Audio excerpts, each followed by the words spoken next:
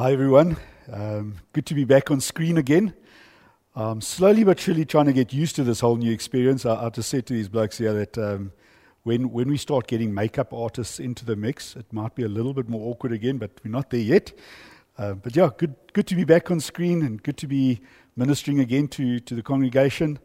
I really pray that all of you are well. We are shooting this actual video on the 26th of March, and so that's even before the lockdown started, and so who knows what's going to have happened by the time we get to Easter weekend. But I really pray that everyone is doing well, and in the midst of all the difficulty, that you're able to find some genuinely beautiful moments. I was chatting to someone earlier this week, and he was talking about a movie called Collateral Beauty. If you have any way of getting hold of that movie, I don't know, streaming it, downloading it, whatever the case may be, you might want to get hold of that movie. It speaks about incredibly tough times. Will Smith living through some incredibly tough times, but finding collateral beauty, beauty that surrounds a tough time. And I haven't seen the movie myself, but I believe it is epic. Why don't you go try and have a look at that? Just a little bit of a heads up. You can hear, firstly, my voice isn't 100%. And secondly, also, this is a little bit of a semi-sermon for me.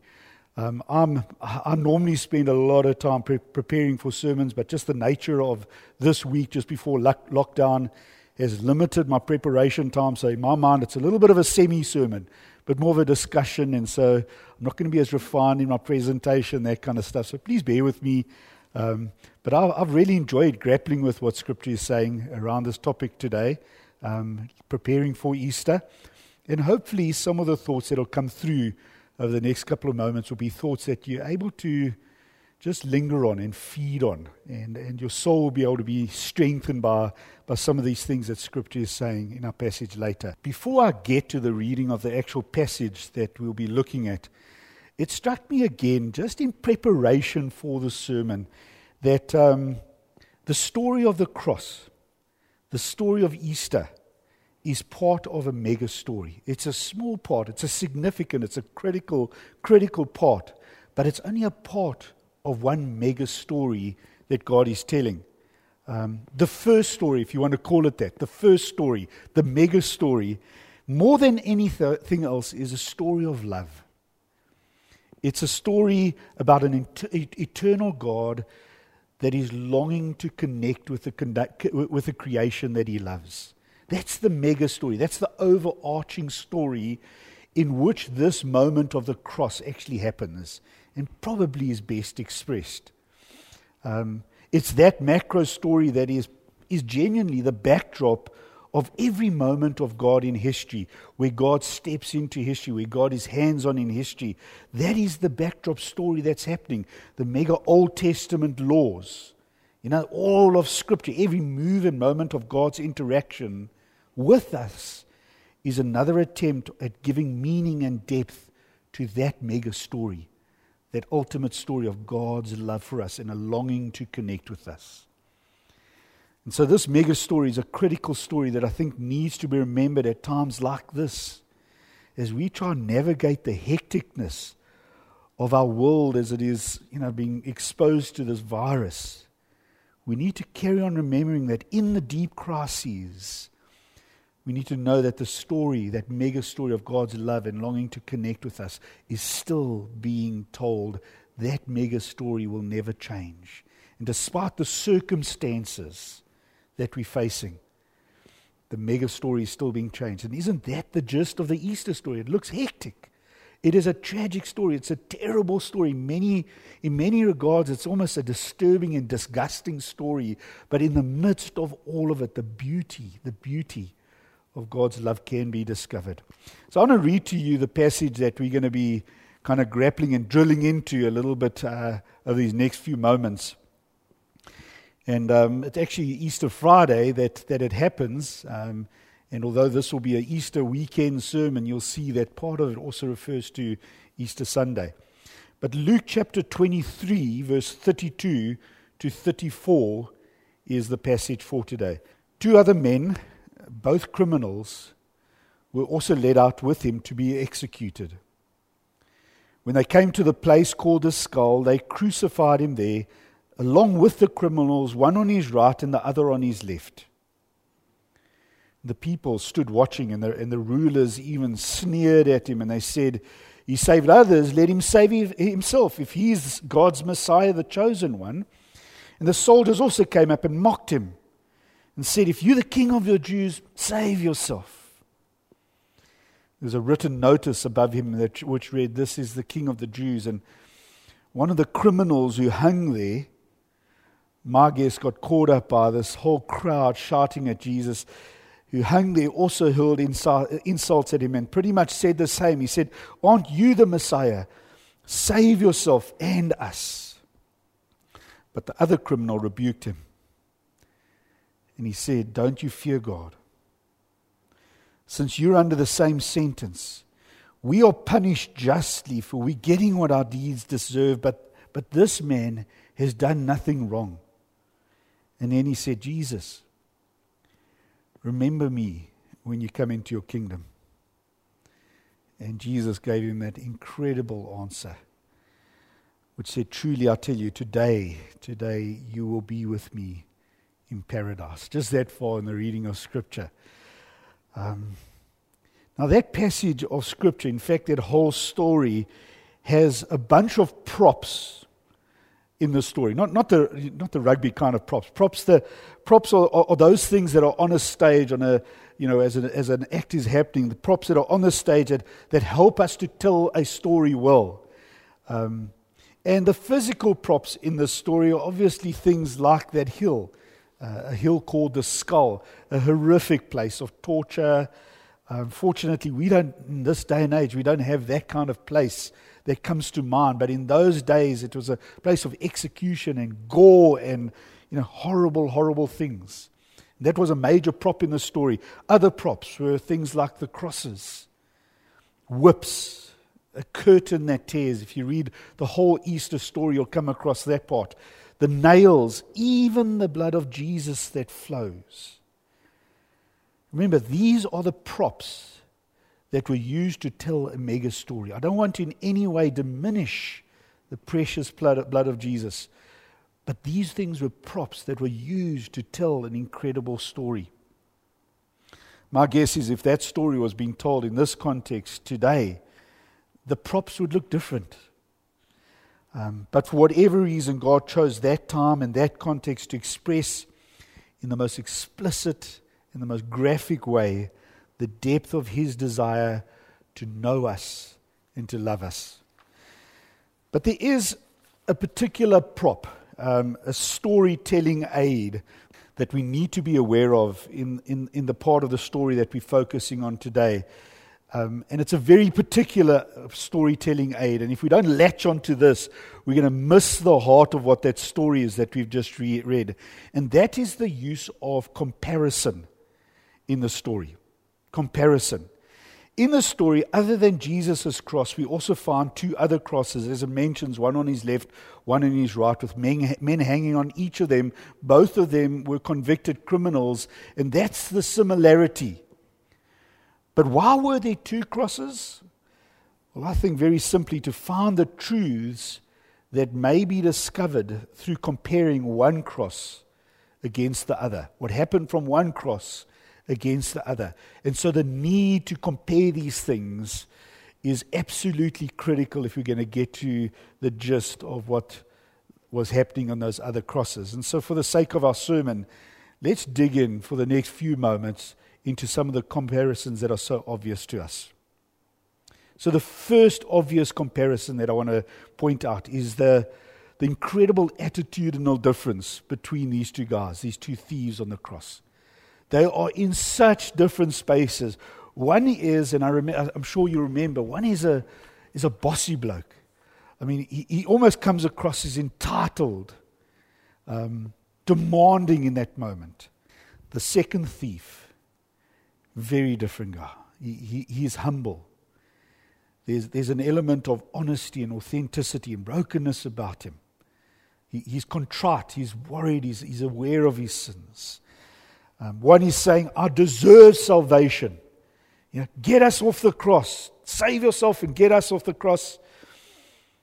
The other one says, I deserve this punishment. We deserve this punishment. Very different attitudinal space. One says, I'll dictate to God what He should do. And the other says, I'll ask God to pull through. And again, the dictation and demanding from God versus making requests from God, from Jesus on the cross. Such a different kind of thing. Bossiness, entitlement. I don't think those things have much place in the kingdom of God.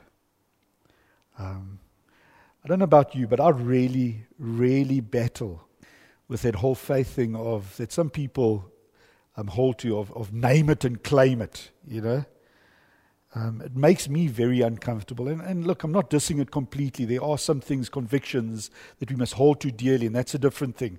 But naming and claiming things, demanding things before God makes me feel incredibly uncomfortable. I love the questions this guy asks. He says to the other thief, do you not fear God? I love the questions that he poses. I love the fact that he requests for Jesus to remember him when he enters his kingdom. It's not a demand. I love the place of questions and grappling and inquiries. Came across a couple of weeks ago, Roger Graham shared a quote with me, and it positions for me perfectly the whole idea, the preciousness of questions in faith. Listen to this quote for a few moments. I'll read it. It was by some monk. Cheapers, I wish I remember his name, but if you Google these words, I'm sure you'll come up with the details. It says this: It is good to live in the question. A pat answer is closed. It is finished. That is it. It goes nowhere and leaves little room for hope. A question, the mystery, opens the space for us. It is full of possibility. It gives hope and life and ever more abundant life. Our faith, solid as it may be, is full of questions and therefore full of life and hope. It is paradoxical how much living in a question can bring clarity to our present experience. How true is that? We see everything in a new perspective. We plumb the meaning of each thing more deeply. Each relationship takes on new meaning. It's not always comfortable to live in a question. In fact, it usually isn't. What makes it attractive is the potential it gives us for rising to a newer and richer life. But we like our comfort. We're prone to choose present comfort over future gain. Indeed, how many of us fill our lives with doing in order to avoid the quiet moments when the questions may arise? We are made in the very image of God, and so we are mystery, we are question, and God is mystery, and so God is question. I love this guy's faith. The second thief on the cross, whose faith, as late as it came to him in life, was not demanding or abrasive. It was questioning and it was inquiring of Jesus. Certainly something there that I think we can definitely learn from. Second comparison that I want to just touch on between these two crosses is the difference between silence and response that came from Jesus. It's very important to note that Jesus was silent in response to one of the thieves, but he actually verbally responded to the other one. Silence versus response. And sometimes, I want to emphasize that word sometimes. Sometimes I suspect our experience of the silence of God is self-imposed. Sometimes. Prescribed answers to prayer. When we come to God and we say, this is how you need to answer my prayer, God. Prescribed answers to prayer have a tendency to silence God, not necessarily because God is silent, but because the message he's trying to send, the message that Jesus is on the cross, is ignored. Think of it, that first thief, the brash one, who was demanding help from Jesus, saying, this is how you must save us. Take us off the cross. He was so fixated on that element of salvation in that moment that he didn't see that Jesus was in fact saving him. And he's offering him salvation, just a few meters away from him. There was another answer to his desperate accusatory question or accusation. There was another answer that Jesus was actually making reality if only he could pause, step away from the answer he was looking for and look to what Jesus was actually doing. We've got to be so careful with prescribed prayers, saying, Jesus, this is how it needs to be answered, because at times we run the risk of silencing God simply because he wants to answer in a different way, in a way that is unexpected. Third comparison between these two, and it's probably again related to what we've just said. Third comparison, at least for one of these two, the second thief, this tragic day, and let's not underestimate how hectic it must have been for him on the cross, but this tragic, horrific day, the final day of his existence, for him it became the best, worst day of his life. Best, worst day of his life. Came across that language, that terminology, best, worst day of his life, by a friend of mine, a guy named Brandon Barnes, who a couple of years ago had one of those days. It was a day of incredible trauma and crisis in his life. Without going into any details, it was a moment where the handbrake of his life was pulled up and everything in an instant had to be reevaluated, remeasured, reconsidered. It was a hectic day for him. A day full of tears. A day full of brokenness. But in exactly the same moment, despite the intensity of that horrible moment, Brandon also found a new hope and a new gear shift change that has taken him on into life in a healthier and in a much better space. It was for him, for Brandon, the best, worst day of his life. Compare these two thieves. One of these two thieves, because of that encounter with Jesus, because of his approach to Jesus, because of his attitude towards Jesus, experienced, I would guess, the best, worst day of his life. A day full of tragedy and pain and immense heartache. But at the end of the story, a day full of hope, an incredible purpose, an incredible meaningfulness. There is one, and this is the fourth one. I've only got 5 comparisons, so we're getting through this quite quickly, but there is one comparison that I'd like to point out that doesn't actually involve the two thieves on the cross, but I think it's a comparison that we as churchgoers desperately need to notice anyway. And that is the theological qualifications of the thief versus that of the Pharisees that placed Jesus on the cross. The theological qualifications. What qualifies us to know God? What qualifies us to know God?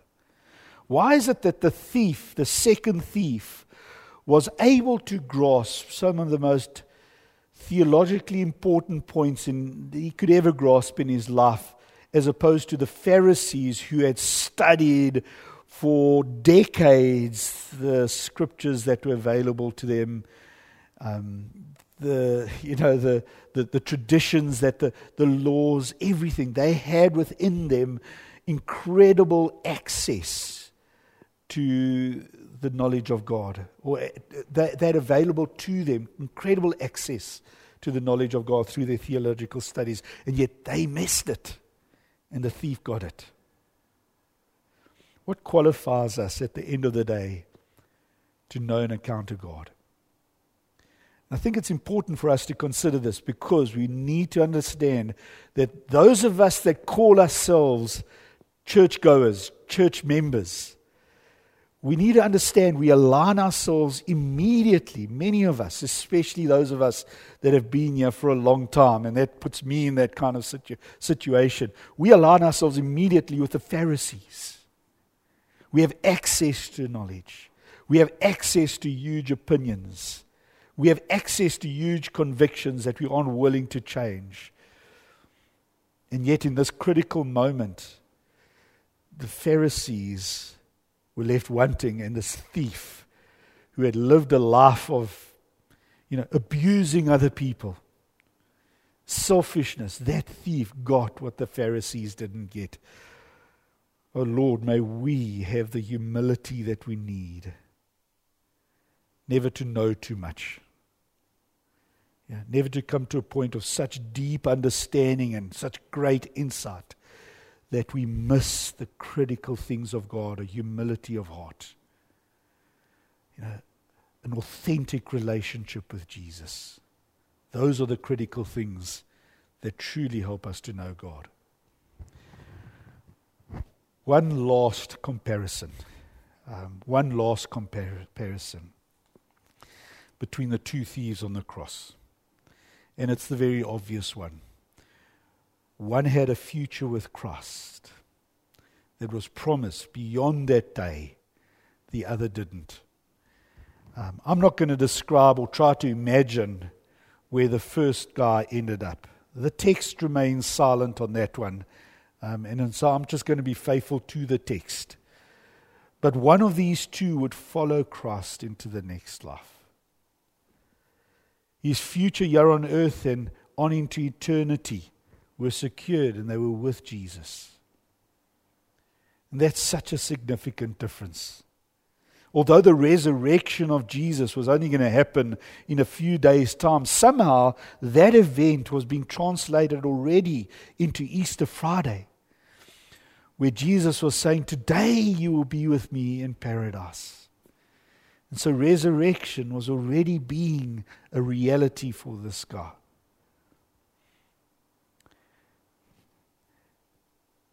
And so to have that kind of future, I think the lesson, the truth that all of us need to settle with, and again we just need to appreciate, is that we need to turn to Christ.